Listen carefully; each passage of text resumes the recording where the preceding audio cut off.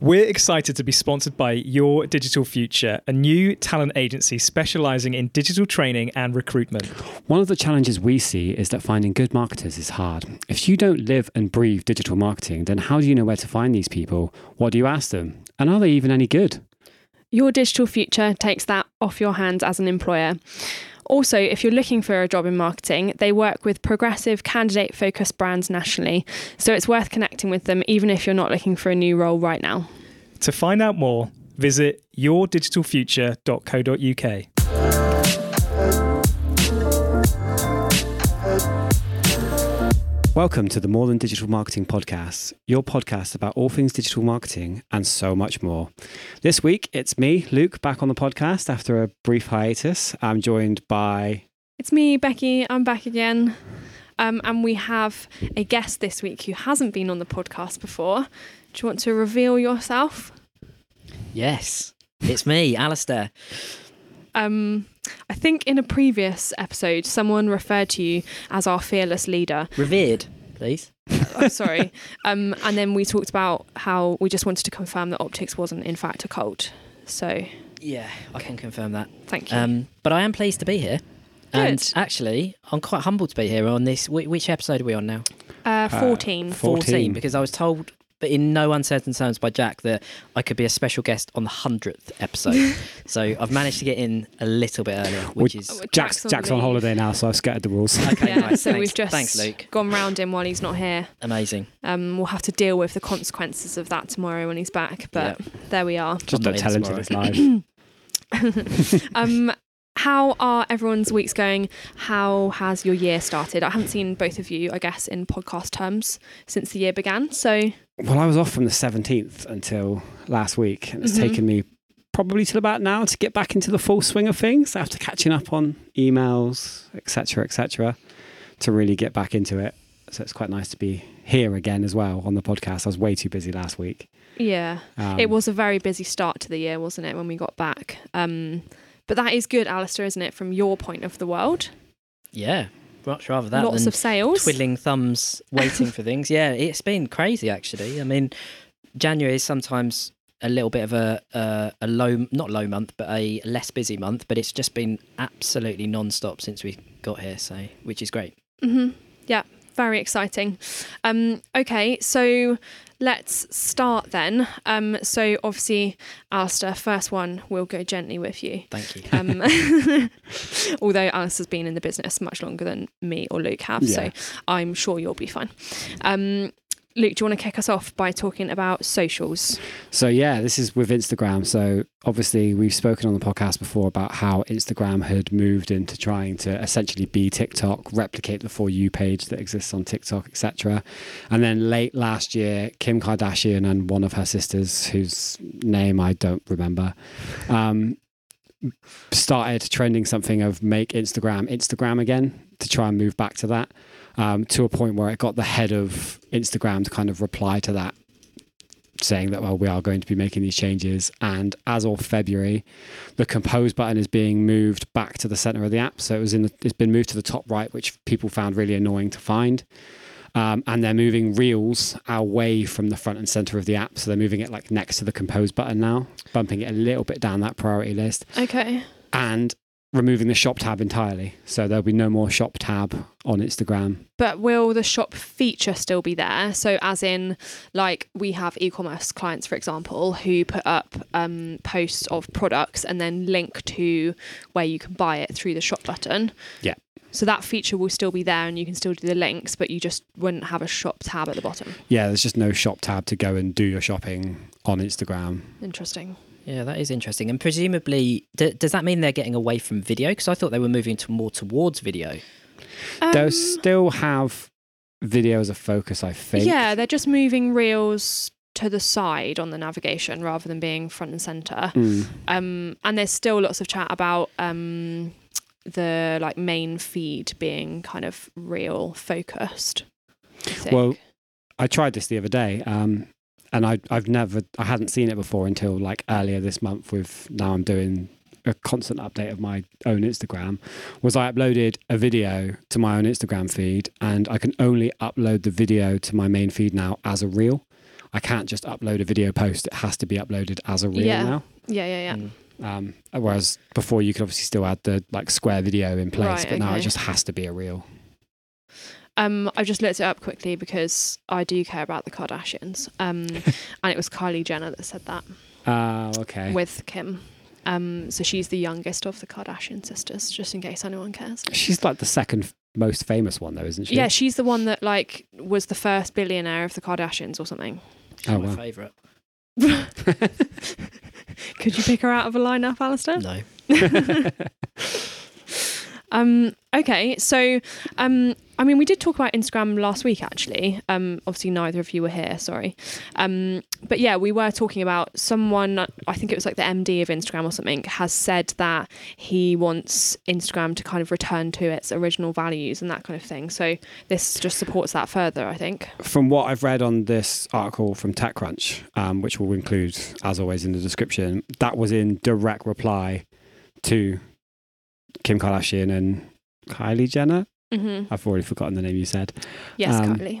And it was in direct response to that, because you get two of your biggest users of Instagram saying, we want to move this back to how it was, then you kind of bow to their pressure a little bit, don't you? Because So influencers have all the do we power. think that this is more of like a UX thing, or is this fundamentally the way that Instagram works versus the likes of TikTok?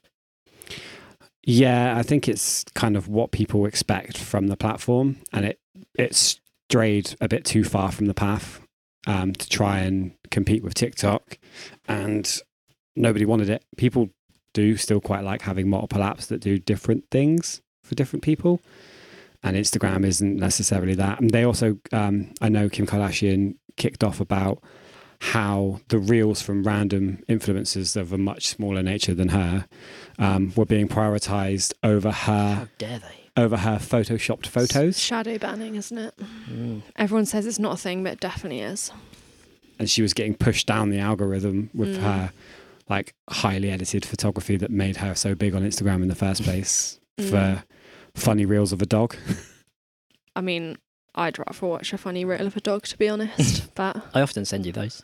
yeah, you do. Yeah. That's actually mine and Alice's only interaction on Mostly TikTok. on TikTok, yeah. Is just sending each other videos of dogs. The turnaround one was brilliant.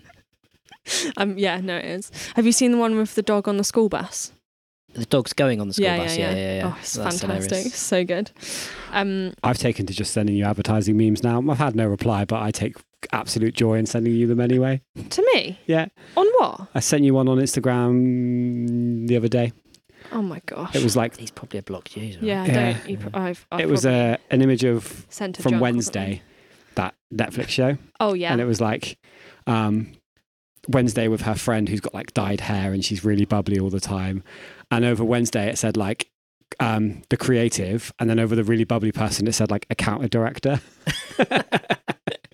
I don't know whether you'd call me really bubbly. I should probably say nothing at this stage. I don't know. I pick my moments. Okay, so that's changes to Instagram then. I think the other bit about social that's worth talking about is obviously we talk about Twitter every single week, don't we? Yeah. But it looks like Amazon's kind of going down a similar route in terms of cutting their workforce, that kind of thing. This isn't even really social, so I don't know why I've put this in this section. But still interesting to talk about. There's a massive amount of layoffs happening in tech at the moment. Twitter tends to be the one in the social media space that's having the biggest amount. Obviously, Facebook and Instagram are having their own layoffs, not quite to that level of scale of Twitter. But now Amazon are laying off 1.2% of their workforce, and Salesforce are laying off 10% of their staff as well. Wow. They're citing countering economic headwinds as the main reason for laying off staff. Okay. It's being handled differently from different people. So Twitter's, the people they're laying off is just odd because it's going completely against everything that people are worried about with Twitter. So they're laying off people who deal with misinformation, hate speech and harassment. They're just getting rid of those people now, which is Interesting. just shows Musk's still not listening to people. I mean, I think that the reasons behind the Twitter layoff and the Amazon layoff are probably very different, right? Yeah, I would have thought so. I mean, I have to say, before this, actually, I just picked up on a a message on LinkedIn from someone that I know, CEO of again another tech business, laying off 8% of their staff, which literally came. I walked into this off seeing that and was quite surprised. So I think, you know, maybe we are seeing that kind of first wave of recession hitting those businesses. I mean, certainly on an SME level, we don't feel like that's happening yet, and hopefully it will continue not to happen, but it is a bit of a concern. Yeah, for sure. And it's happening with everywhere. Like Mediacom are letting go of a lot of their staff as well, through fears of reduced media buying, sort of with the economic landscape as it is. And yeah, it's just quite a bit of a worrying one for a lot of the bigger tech. Yeah, I mean, any business which is kind of service provision focused or sells products will kind of be looking at this new economic phase with caution and concern, I suppose. So yeah, I would imagine that this is just the start of it. Like you said, Alistair, might come for other companies at some point. Yeah, let's hope not. Whilst we've got you here, and obviously we've talked about Twitter for the last 100 years, what's your view on, is Twitter going? Can it come back? Yeah, really, really difficult one, this. I mean, personally, so I can only really speak about my journey, but like I was on Twitter really early, in the kind of 2007 age, I think, when they just about launched it. And I absolutely loved it for about 4 or 5 years, was really into it, spent all my time on it, built quite a lot of followers. And then over probably the last 3 or 4 years, I just completely fell out of love with it and barely used it at all. And I think now Musk being on board and doing what he's doing it's going to find it really tricky to turn it around. And I think it's going to need someone else to steer the ship, but I can't see why anyone's going to want to steer that ship, to be honest. So I'm playing around with some of the other platforms that are out there. Yeah, you joined Mastodon, didn't you? Yeah, I joined Mastodon just to see what it's like, really. And I mean, to be honest, I haven't spent an awful lot of time on it, but I've sent a few messages, I've commented on a few other people's posts just to see what happens. But it looks and feels a lot like Twitter. But I think because of the way the infrastructure works and stuff like that, there's something very different about it, and I haven't quite got my head around that yet. It's a really odd one, isn't it? Because with the servers and things like that. Yeah, it's a bit like Discordy, isn't it? It's like definitely tech focused. Yeah. But if you want to like start your own server, you've got to pay for the hosting of that server. Oh, is that right? Because I tried to set up a gaming one. Yeah. And it was going to cost me like 50 quid a month, so I couldn't be bothered. No.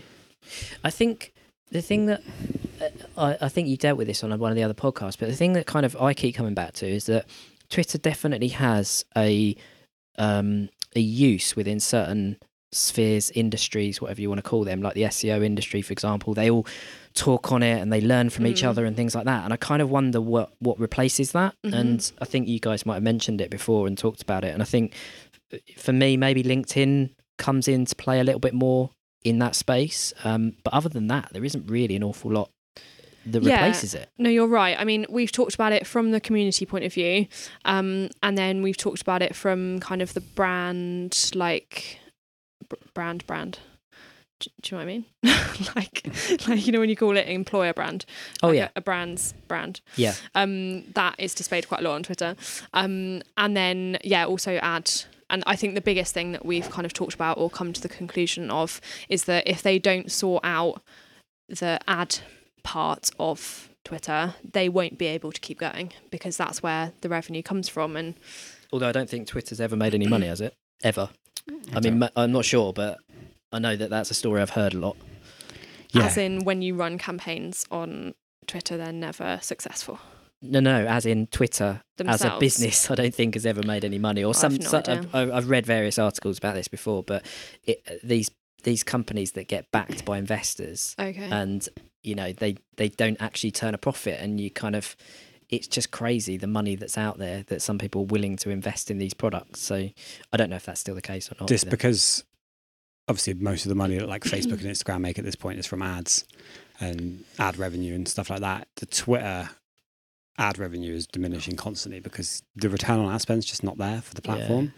I remember we spoke about it briefly, but Musk put out a random Twitter poll saying, what do advertisers care about? Is it like political correctness or like being able to say what they want?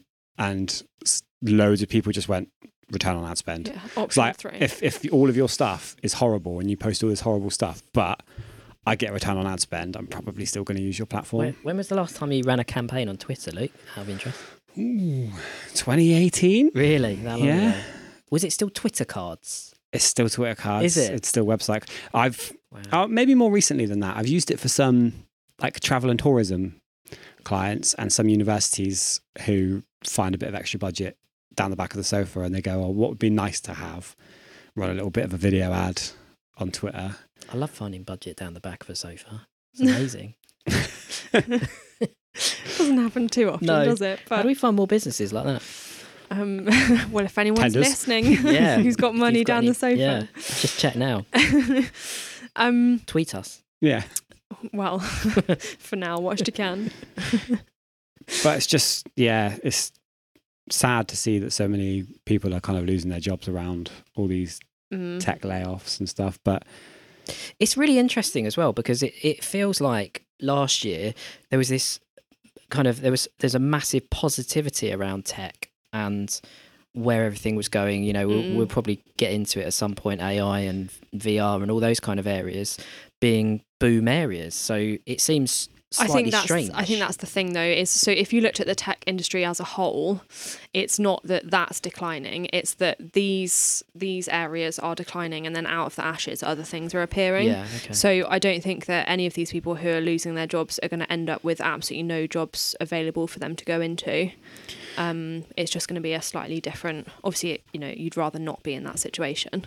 But I don't think the tech industry by any means is going to be getting smaller. yeah, it's like the Meta layoffs were all around people who are working as part of the metaverse and AR, because they tried to basically be the front runners of launching the metaverse naturally. Yeah. They And went then- too quick. They went too quick, and then everyone else, like Roblox, did it better than them and had way more success than them. So, like Roblox were launching things like you could do your entire Walmart shop in Walmart World on Roblox now and have it delivered to you.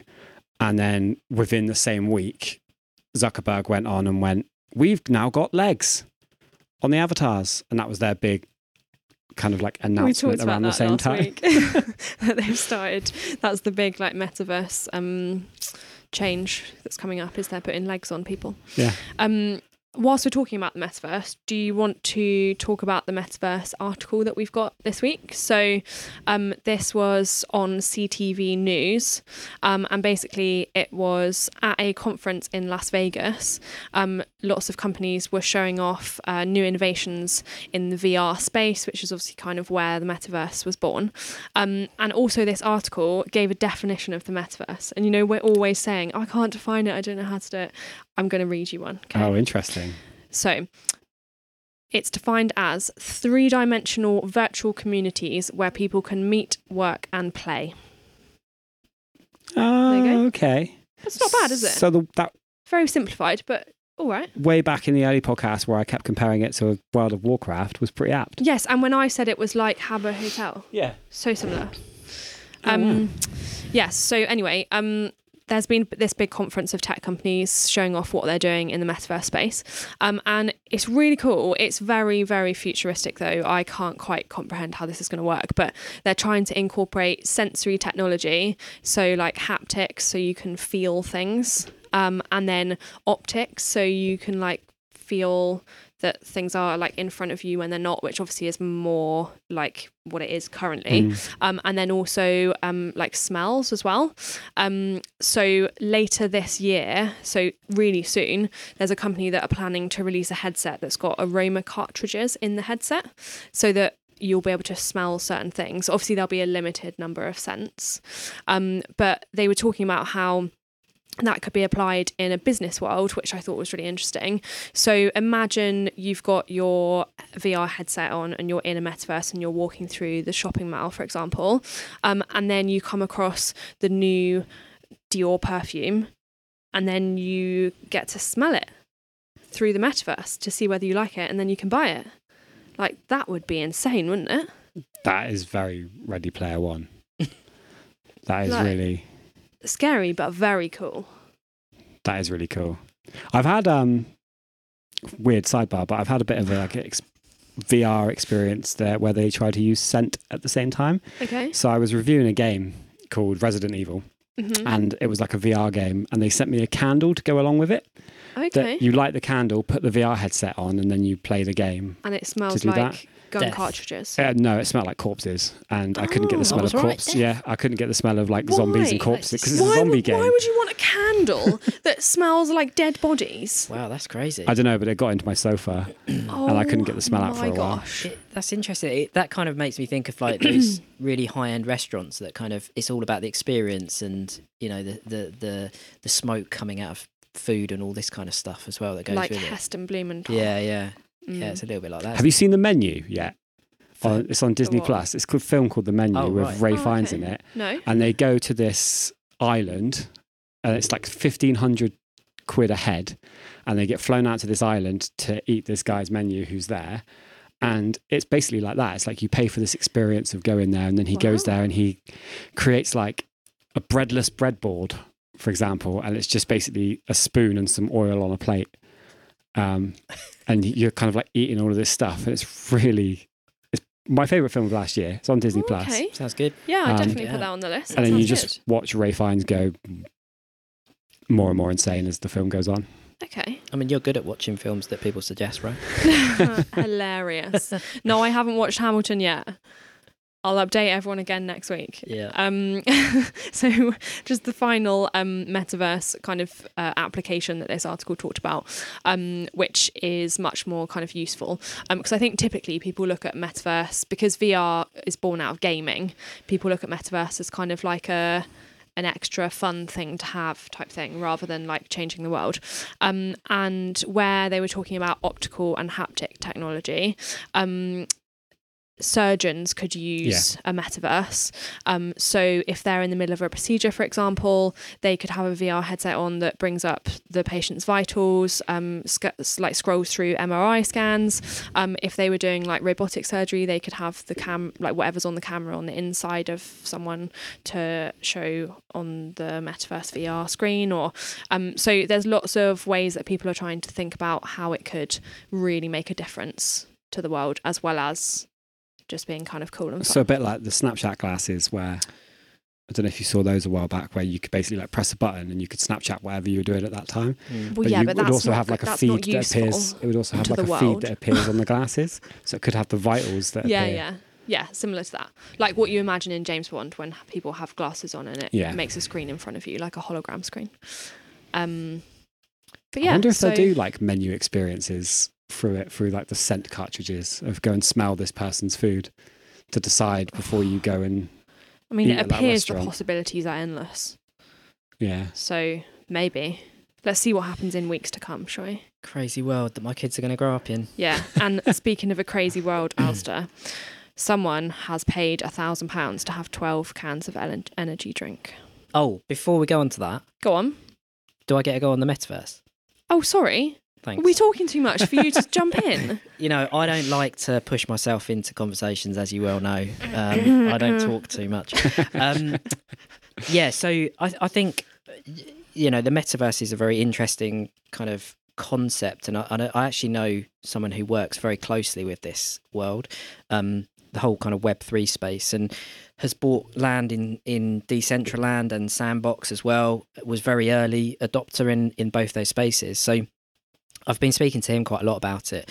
And I think that in some ways, we're almost trying to think too deeply about how different this thing might be. And this thing doesn't really exist currently, or exists in lots of different formats. And there's a race to be first, and that hasn't been won yet. So it feels, you know, in the early days of like the web, for example, where you had things like, in the search engine world, you had AltaVista, you had Ask Jeeves, you had 37.com, Google just bringing up, like, there wasn't really a winner at that stage, and now obviously it's Google. So I don't think we're at the beginning of this now.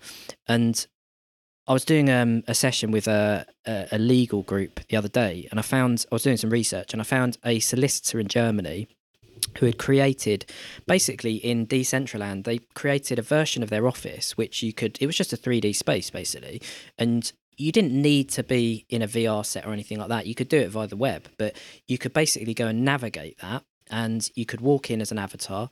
You could walk up to the reception. You could then walk up to like the wall, and then certain things would appear on the wall, that services that solicitor offered. You could then press a button on a lift that would take you up to a next level. So it might be like go and look at corporate conveyancing or whatever it might be, and then that would take you up to the next level. And it's almost like a 3D website. Yeah, it's a visual representation of a website. And it was quite cool. You had this section where you could organise a meeting with them, and what would happen is there's some stairs would appear to like a room that wasn't there before, and then you go into that, and then it would just be like a Zoom call basically within that.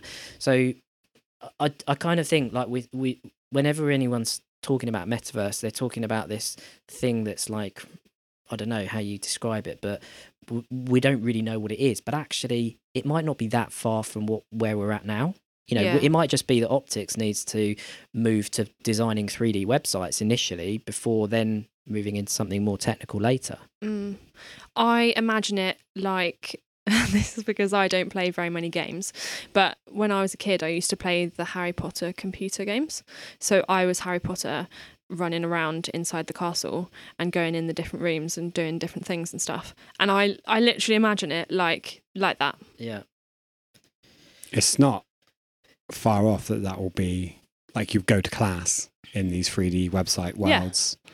And that's how education is delivered to a certain prospect of people. Yeah, and they asked me to kind of consider use cases for it as well from a legal perspective, and so again I went and racked my brains and did some research on it, and there was some interesting use cases, like people that are maybe lack mobility, you know, that can't get out to go and see a solicitor, for example. You know, they can log on and do it via that method.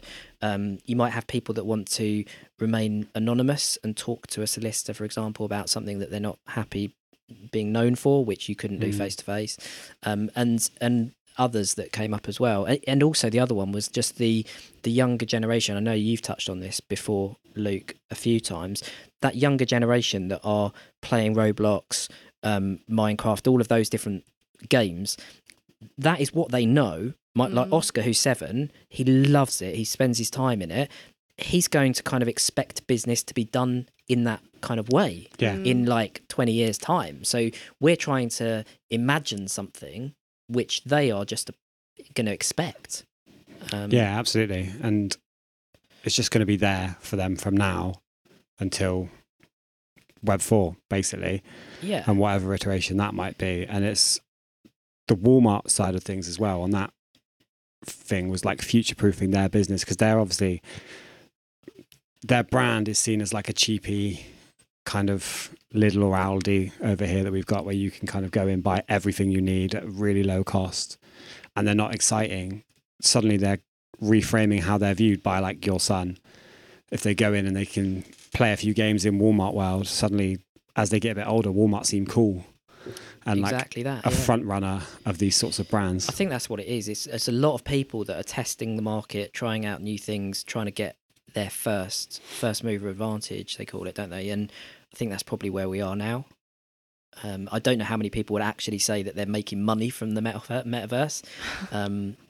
But yeah, it'd be interesting to know. That's probably not the point first off, though, is it? I don't think so. Like if you look at the space races and stuff, none of them are making money. No. They just want to be the first one to do it. Exactly. But then from your branding perspective as well, when you are, like I think I saw Walmart once they did, I don't know, I keep harping on about Walmart World. That's okay. But if you're going to be an influencer for them, that's fine. When they launched that world, they saw an uptick in their sales of people going to their physical stores. Yeah, I bet they did. Just because suddenly they were this cool brand that had done something first. Yeah. That wasn't necessarily going to make them money, but they invested in it and then they were cool. So something they did over here in the metaverse had an effect actually in real life. Mm-hmm. Yeah. Tell us about those cans, Becky. I feel like like there's going to be a really like disjointed little move onto this now, but Sorry, that's my fault. it's absolutely fine. So yeah, this was just about the power of influence, basically. So lots of people have read about this kind of in newspapers or seen it on TikTok, to be honest. So yeah, KSI and Logan Paul released their energy drinks called Prime Hydration. They've gone viral because they exist in a viral world. So that's what happens, isn't it? And then everyone started doing like TikTok videos of like, oh, I've got one, it tastes like this. And then it snowballed into everyone wants one. And there aren't enough to go round, basically, is the deal. So people have been queuing for hours and hours outside Aldi to try and find them. And KSI has gone online and said, oh, just wait, they'll be in Asda soon, and then they'll be £2. And then people are selling them on the black market, and you can buy them on eBay for like £100 a can. Madness. And then now a corner shop in Wakefield sold 12 cans to a woman for £1,000. Makes me feel a bit ill.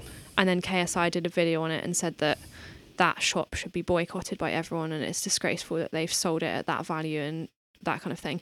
And then that company has now been like cancelled and taken off TikTok, and it's all turned into a big like defamation fight.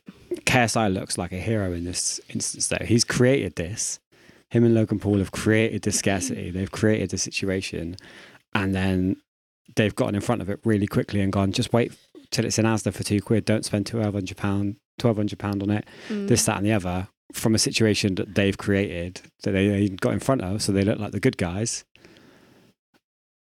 Which, well, I mean, KSI does. Logan Paul never looks like a good guy at the moment. Like he's under 3 different scandals at the moment, I think. Oh yeah, the crypto scandal. The crypto scandal, the pig scandal, and I think there's one other. I don't know about any of these things. This is not a part of my world. He bought a micro pig. It wasn't a micro pig, and apparently abandoned it in a field. What a nasty man. Yeah. And then the crypto scandal thing is he basically created with some people a cryptocurrency It's Crypto site, Zoo. Crypto Zoo, Yeah. which they got loads of people to buy in, and then they pulled out of because they knew it wasn't going to make any money. Oh dear. Sounds like Fire Festival all over It again. sounds like money laundering. Yeah. It's what it sounds like. So back to the energy drink Yes. then. So basically they are sponsoring Arsenal this season. So we should probably ask Harry about this actually. It'd be a good one. Our optics apprentice, Harry, is a diehard Arsenal fan. So I wonder if he's queued up outside Aldi to try and get an energy drink because they're the sponsor of Arsenal. Can we find out? I mean, he for might next, have done. for the next. Yeah, pod, we'll please? let everyone know next week. Yeah. But yeah, so that means that the drink is available at Arsenal stadiums. For Or £1,000. the Arsenal stadium, sorry. There's probably not more than one, is there? For £1,000 bottle. No, for normal prices. Well, normal prices for a stadium, which obviously are inflated. But yeah, which is clever, really. From an Arsenal standpoint, like to get that as a sponsorship, I think that's quite Yeah. kind of forward focused. Do we know when it's going to become more readily available? At all? Well, KSI has come out and said that at the moment they're not making any money off it at all. All the money that's kind of coming in is going straight back into creating more supply. Off his coconut water. Yeah, so Luke did some research and found out that it's not really very good for you. It's less hydrating than normal water. And when you read the ingredient label of, there's a guy I follow on YouTube who does a really good talk on it called Shredded Sports Science. And he reads through the label and he's like, a load of the vitamins are in there. And then when you look at how much it contains, it's listed as 0%. They've just listed the vitamins on there. Wow. 'Cause they're not lying, I They're not guess. lying. Yeah, I suppose. But it's called like label bulking. So a lot of like Right. supplement companies do it where they'll list loads of ingredients that aren't in it at 0% because people will just go, oh, cool. And then I mean, you could also, like, they could put in it 0.0001% of something and say that it was in it. Yeah. So, that might be part of it as well. It's just like rounded down to 0. But yeah, Gordon Ramsay has tried it live on a radio show, which again is just such clever marketing. Like, so on the radio show, he tasted it and he said, and I'm not going to try and do a Gordon Ramsay voice, but he said, Jesus, it's like swallowing perfume. What is that? I'll send it to Nigella to cook her pork ribs in. So he doesn't like it. So Gordon Ramsay doesn't like it. Yeah. But having Gordon Ramsay not like it and say something like that means that that's going to be shared so many times, and then everyone's going to go, oh my God, I want to see if it tastes like swallowing perfume. Yeah. So there's no chance that KSI did not send that can to Gordon Ramsay and say, please taste this on the radio. No. But No, he I mean, definitely there's some did. genius marketing in here, isn't there? Mhm. I don't know. This story makes me feel a little bit ill, though, and I don't know who I've got less faith in here: the shop owner that increased their prices to £1,000, or the people that are actually bothering to buy queue it. up and buy I it. know. I mean, the whole thing just is bonkers. Have you ever wanted something so much and couldn't get it that you overpaid for it? Overpaid, maybe slightly, but not. I mean, this is ridiculous. Well, I have one. Go on. Not that I have not paid £1,000 for 12 No. cans of lemonade, don't worry. But I did, and I mean, lots of people probably will have done this, but I bought Michael Bublé tickets. I don't think loads of people have bought Michael Bublé tickets, but I went on one of those like ticket reselling websites and bought Michael Bublé tickets for like double their value because I wanted to go so bad. Oh, that's a big thing in the ticketing industry at the moment, though, isn't it? Like the ticket towers. Well, yeah, but that's the only thing I can think of. They did it with the PlayStation 5s when those first launched as well. Yes. Obviously to a bigger scale, because it's not just an energy drink that you drink once and then... And I think I know multiple people who would have paid 3 times the amount that a PlayStation 5 is worth to get a PlayStation 5. Yeah. I nearly sold mine back to CEX. I pre-ordered it. And was like, oh, why are you pre-ordering it? It's going to be loads of supply. No, there wasn't. And then CEX were offering to buy them for like 1,500 quid. And I was like, that's 3 times what I paid for it. And I very nearly sold it. Yeah. I'm not sure I've ever been in this world before. I know people in like trainers, don't they? And they kind of they do that with trainers. So and you don't think you clothing. have done that? I don't think I've overpaid for things. I mean, I overpay for my sandwiches because they're closer to me than the shop next door. But, you know, other than that, no. Okay. I've done it with trainers. I bought a pair of Adidas Pharrells Did you? for about 180 quid. Really? And And, like, when they retail launched, they were is- like 90 Right. Okay. Because you wanted them first? Because you wanted them because so I bad. wanted them so bad. Wow. And then I wore them once, went to a pub and spilled red wine on them, and they were Oh my white. Oh no. So You yeah, don't strike me as a red wine drinker, Luke. No, I can't No. see you drinking. I love a red wine with a steak. Do you? Oh, okay. Okay. It's very refined. Okay. So that takes us on then to the big one of today, which is around AI content. So letting everyone behind what's the phrase when you let people behind the curtain? But the fourth wall. That when you're acting, that's what you call it, isn't it? Breaking the fourth wall. Yeah, we're breaking the fourth wall here. What does that Alistair mean? wanted to talk about this first. I want to know what breaking the fourth wall means. It's like when an actor talks directly to the Audience. Because when you're on a stage, there's 3 walls around you, but the one in front of you is not there. Okay, But you pretend that it is because you're pretending that the audience aren't in the room. I see. But so, like right now, we're all just talking to each other, but we're breaking the fourth wall and talking directly to the audience right like now. Fleabag. Don't know if you watched Fleabag, but they do it a lot. Yeah, they talk directly to the camera. Fleabag? Yeah, Fleabag. with Yeah, Phoebe Waller-Bridge. Waller-Bridge. Is that a children's program? No. No. It's like the biggest TV show I'm of the thinking of last couple of Teabag. years. Do you remember her? Let's not talk about that. No. Risky. So, what were we just talking about? My brain's just completely you've AI just ruined content. that. You were going to break the fourth wall. Yes. Yes. Yes. Okay. So, Back to AI. oh God.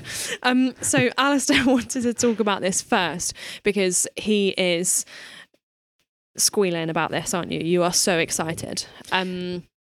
And I forbid him from doing it because I thought he would talk for the entire hour about it and we wouldn't be able to talk about anything else. So we're going to let him loose now to talk about Chat GPT. Is that what it's called? Yeah, ChatGPT, yeah, it's an open AI. Yeah. I mean, I think... Do you want to give a quick, what is it, Al? I can try, if you wish, yeah. But I think, before I do that, I think you might be interested in what I've got to say, because I'm on a leash here with my business, my co-directors, who want me to be very careful about what I go off and say to people about this. But no, I am excited, genuinely. I mean, so ChatGPT and OpenAI is essentially a tool which is a conversational AI tool, which you can go to.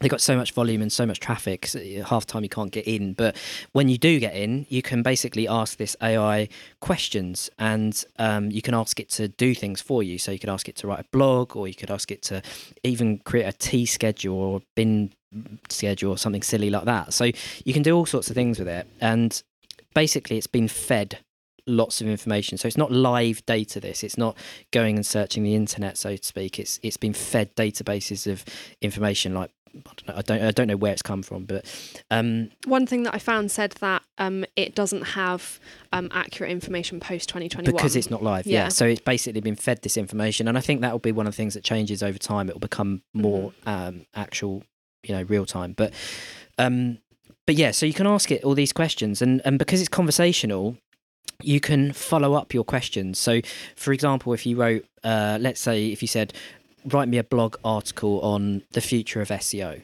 and it writes you a blog article, then you could go on and say, write me 10 tweets, maybe LinkedIn posts instead. Write me 10 LinkedIn posts to promote this article. Now create me a landing page about this article. So you're actually conversing with this AI, this thing, and it's spitting back information to you. So it's really, really interesting. And there's immediately when they opened it up to people being able to use it, you had this very interesting kind of two sides to what people were saying. You had the very defensive side of people going, "Oh my God, it's going to, come with my job, and the robots are coming, Luke." We talk about that every week, don't worry. Yeah, and all that kind of side of things, and actually trying to do it down and say how bad it is and how inaccurate and all this kind of stuff. And then you had all the other side, which I probably sit in more so, which is saying, okay, well, yes, it might not be completely accurate at the moment, but imagine how, if this is how good it is now, imagine how it's going to be in 5 years' time or 10 years' time. It's going to be a really big part of what we do. And for that reason, I think you need to be looking at it from a perspective of how can this improve what we do? How can we find efficiencies with it? I would never say ask it to write a blog article and then copy and paste that verbatim. And not read it, yeah. Yeah, because that would just be crazy and it might be inaccurate. And it might even be plagiarized, like it might be taken from something somewhere, or bits of it. So I want to be really careful. But what I think it's great for is like brainstorming ideas, coming up with like content calendar suggestions, creating drafts which I can then put my spin on and my emotive side of writing into. So I'm really excited about it. I think it's amazing. Have you two played with it? I haven't had the chance. Every time I've tried to get onto it, it's it's too full. Right. No, I haven't been on it, but I have read lots of the articles about it with interest, as I've said multiple times. And actually, it's interesting having me and you, Al, in the same room, because adoption curve-wise, we're opposite ends. So you are right in the early adopters, and I am right in the I'll get on board with this once everyone else has found out everything that's wrong with it first. Yeah. But I don't know, maybe being around you is changing me.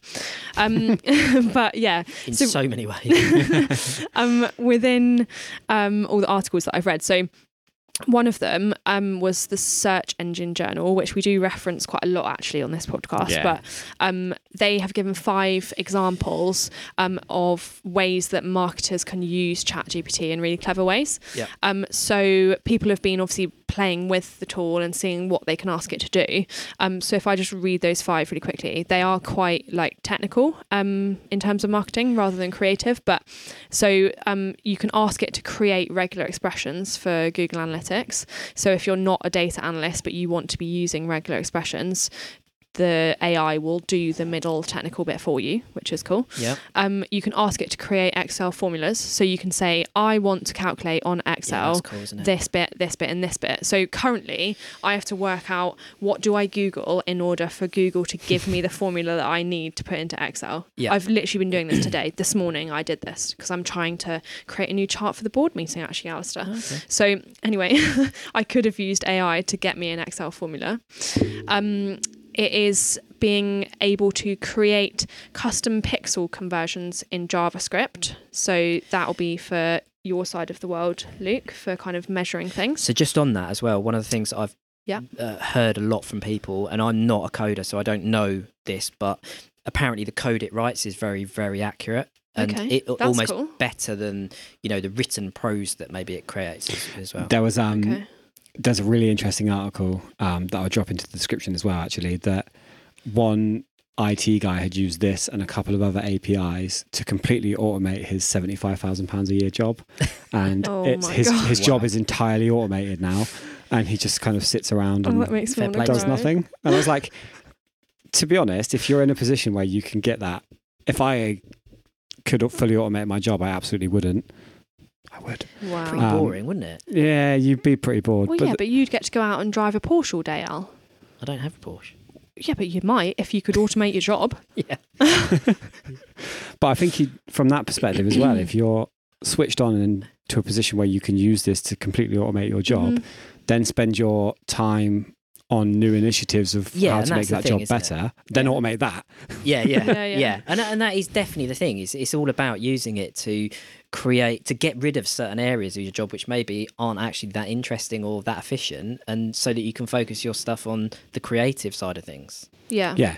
So I think that's why it's exciting. Yeah, Sorry, yeah. we stopped you in your That's list. okay. So the I fourth. did actually. Don't worry. The fourth one was that it can create a list of related questions or related keywords. So as in, if we know that a keyword for a client is, I don't know, can we pick a client? Buy jewelry. Okay. Buy jewelry, Yep. buy necklace, something like that. It can send back to you. And obviously, we know that we can do this manually by looking at Google search terms and looking at also ask.com and all of that kind of thing. But the fact that you can literally say, give me all of the related keywords to this keyword, and then it will come back with all of them for you. Google's tech to do that at the moment is very limited, Yeah. especially from like a paid search perspective, in that you'll key in your keyword and it'll give you the search volume and some Mhm. very similar keywords and 500 that are completely unrelated to what you want to do. Yeah. Having this software to be able to automate some of like the keyword research that I do for paid media campaigns would save me quite a lot of time and give me so much more time back to be able to To like do other further bits. optimize paid search campaigns. Yeah, Yeah. absolutely. Um, And then the fifth one is that it's been able to create API scripts, so kind of data feeds and code, again, like you were saying, Al. So, yeah, I think already people are seeing ways that it can really technically assist with kind of what we do and what the internet does. But there are also lots of other ways that different companies are looking to kind of integrate it in more kind of visible ways, I suppose.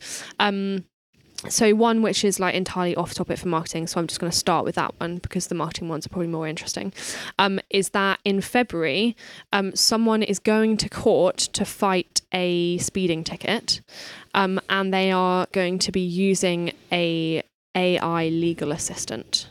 So in the courtroom, they're going to have a smartphone next to them with this OpenAI software on it, which is going to listen to the courtroom, and then it's going to give them instructions of how to fight the case. I'm not sure I'd want to rely on that, to be honest, but I think it's an experiment yeah. of what they're doing, probably. but really interesting, a new way of using it.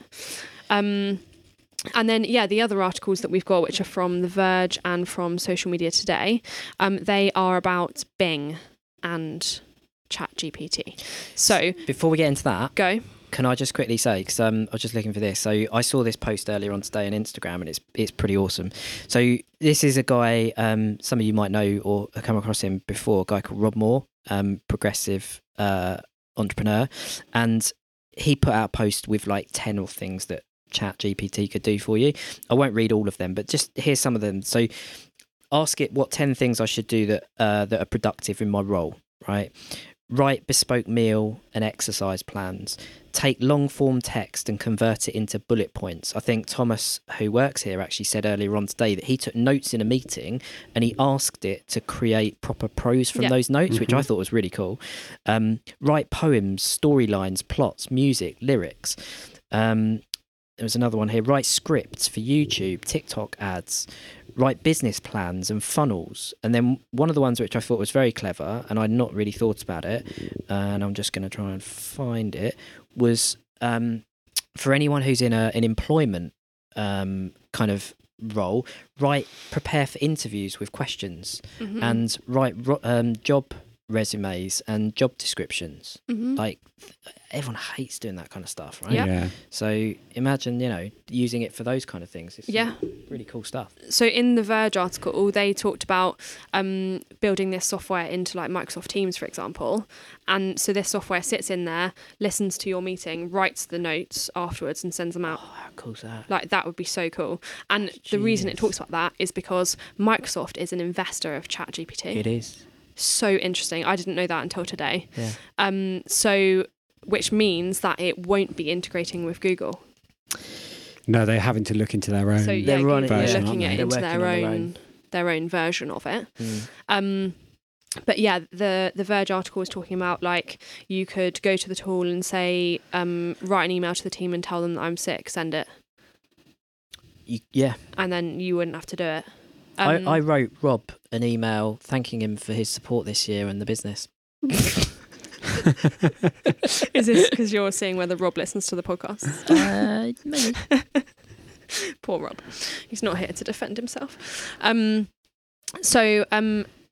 this also, the Verge article, they're saying that in its most basic form, the way that they're using this kind of open AI tool at the moment is in Microsoft Word. You know, when you're typing a sentence and it completes it for you, like the autocomplete feature, that is the same software.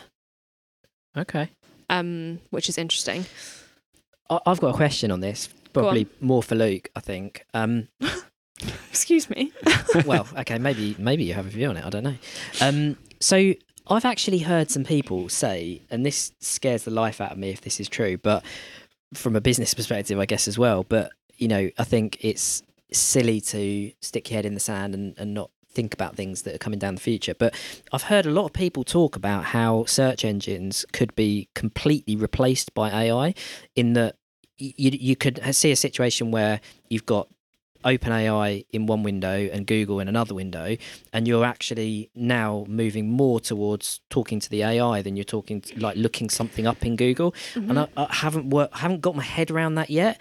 I'm sure there are things where, because with AI, obviously, it's not then going to take you to places that can do those things, whereas that's what Google and the search engines are obviously for. They're for surfacing information, but they're also for surfacing businesses that can do stuff for you, right? Yeah. Which AI might never get to because it's coming from somewhere else. It's not there to promote things. It fully replaces the Q&A side of things of Google. So I will Google what's the weather in Exeter, for example, whereas I could do, if I do that in OpenAI and it tells me this is the weather now, this is what it's going to be like later, and this is what you should pack for your day if you're going out, which is showing that it can do all of that. Yeah. Implement that into something like Alexa as well, and your virtual home assistants, then at that point, I've got no need to even pick up my phone to Google something like that, because that OpenAI kicks in on Alexa when I've asked that question and replaced everything. It definitely feels like a kind of merge between,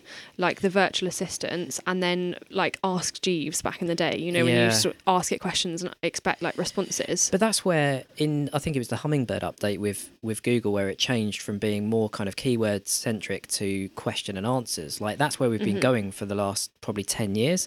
So it feels like a natural progression. But I mean, do you think Google are worried about this? Yeah, Definitely. Especially because Bing's trying to integrate it. Bing's trying to integrate it, and falling profits at whatever their parent company's name is. Alphabet. Their profits have been, like, dropping and dropping and dropping over the last couple of years. Admittedly, mostly in 2022, but a lot less people were indoors, so maybe saw a lot less profit coming from that.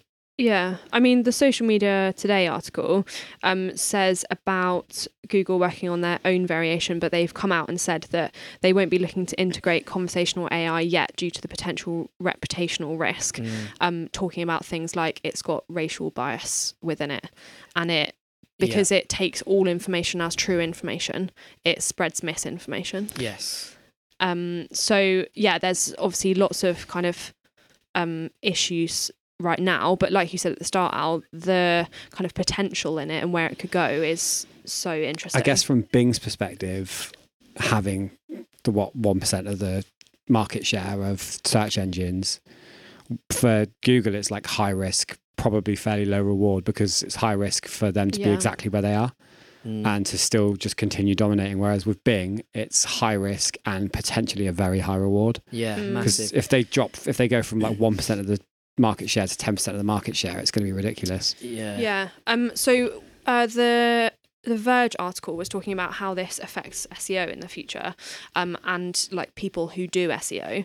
So they were saying that because eventually they think that the AI tool will be able to kind of pull live information from the internet and kind of like read through search results and all of that kind of thing.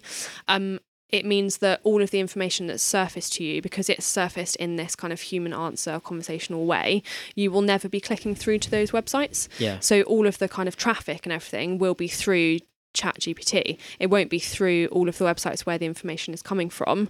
And therefore, does that then invalidate like the prominence of a search engine? Well, yeah, this is the point I was trying to get my head around, is that businesses still need to be surfaced, and I think for that reason the search engines surely are always going to be needed. It's just that is it going to become more of a directory though, do you think? Perhaps. Oh my god, that's actually that will go back to Yahoo directory. Wow. Or like Yell or whatever it was. Yell.com. Yeah. So it could go down that route. Could do. And then we're going backwards in marketing, aren't we? Because we're going cookieless and and back to like bus stop billboards, crazy, but digital versions. Yeah. Wow. TV advertising. It's really weird because I started off in print and I wanted to get away from doing bus stop billboards and outdoor advertising and things like that. And in the last couple of years, it's like, all of the bus stop billboards and outdoor advertising is getting digital now. So you have that back on your desk. It's like, I might start designing websites in Dreamweaver and Front Page and Flash again now. Old school. You don't even know what I'm talking about, do you? I'm too young to understand that. Wow. Or you're too old. Luke, you know what those are. I know what you're talking about. But from that perspective as well, from an SEO perspective, we've seen it firsthand with a client who we were writing the content for them and they came across a tool like this and they were like, I think I could just do this content myself here. Is it Jasper? No. And they were like, I think I could just write this content by myself through this AI. It's not as good. It's not as optimized against SEO, but for what he kind of needed at the time. I think the speed that this is kind of improving and like spreading in terms of people trying it out, and you know the fact that when you try and log onto it you can't get onto it because there's so many people on it and that kind of thing.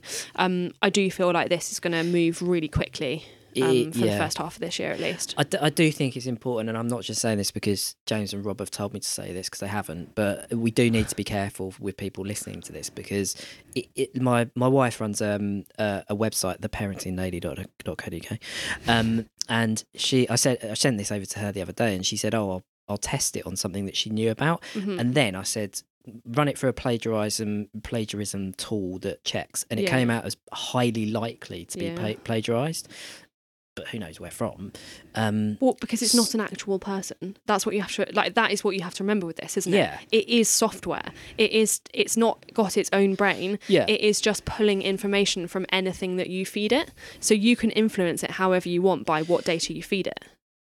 Yeah, exactly. And I think that, and actually, so this goes back slightly, but this was something else that I did quite interesting over Christmas, was that I wrote a blog article, which I do every year at the end of the year, which is the things that changed my life that year.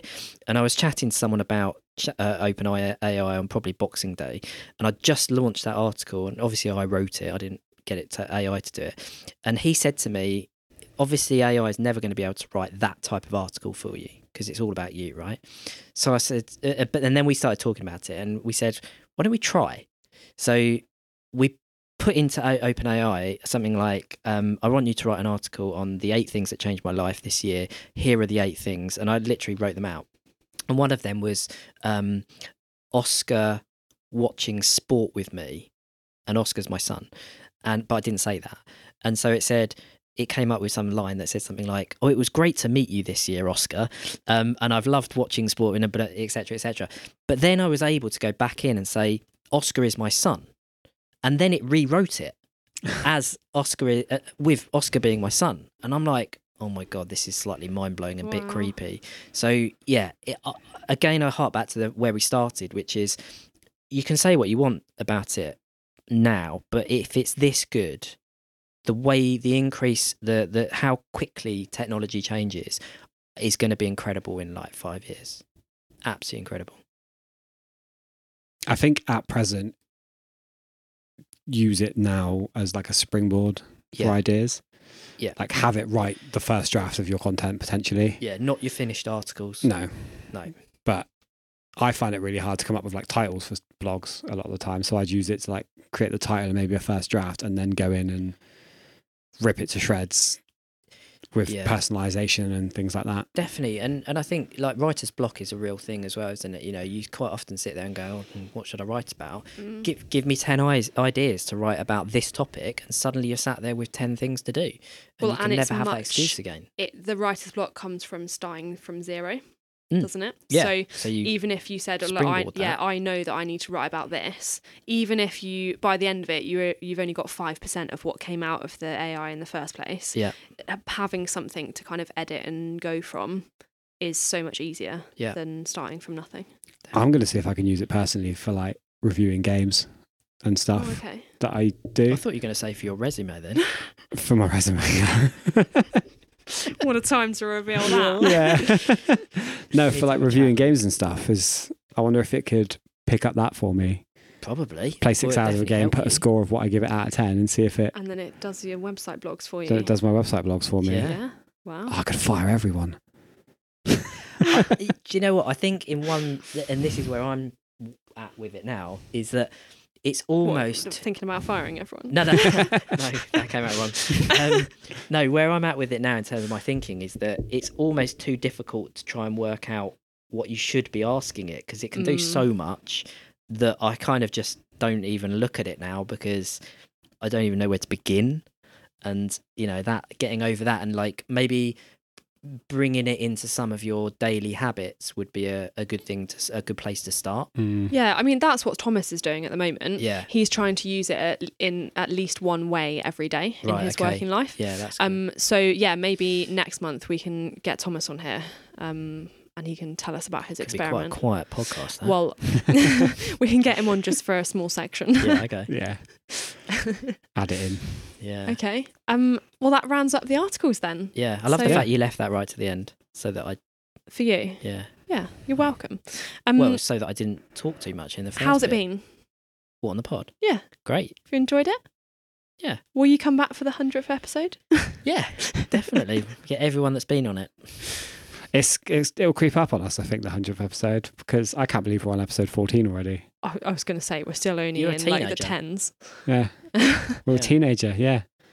Yeah. To get to 100, it'll be another like 2 years. So don't worry about it. Yeah. There's 52 weeks in a year, Alistair. The robots will have come by then. They would have come and taken my job.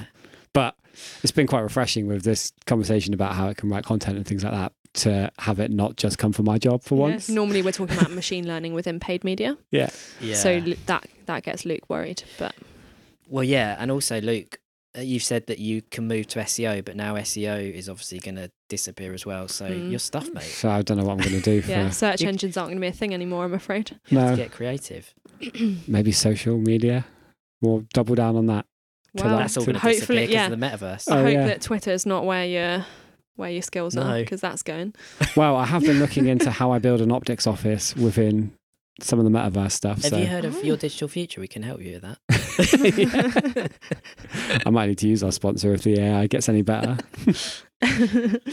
Okay. Well, thanks everyone for listening. Hope you enjoyed having Alistair with us. We will invite him back. It's been great.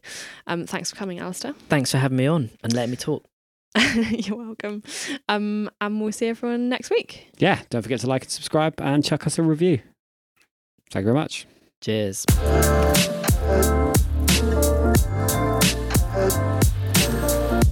Thank you for listening to the podcast. More Than Digital Marketing is released every Friday, ready for your weekend listening. So please do rate and subscribe so you don't miss an episode. You can follow us on Twitter using @OpticSolutions. And if you want to get in touch directly, you can do so using podcast@opticsolutions.co.uk. Thanks for listening and see you next week.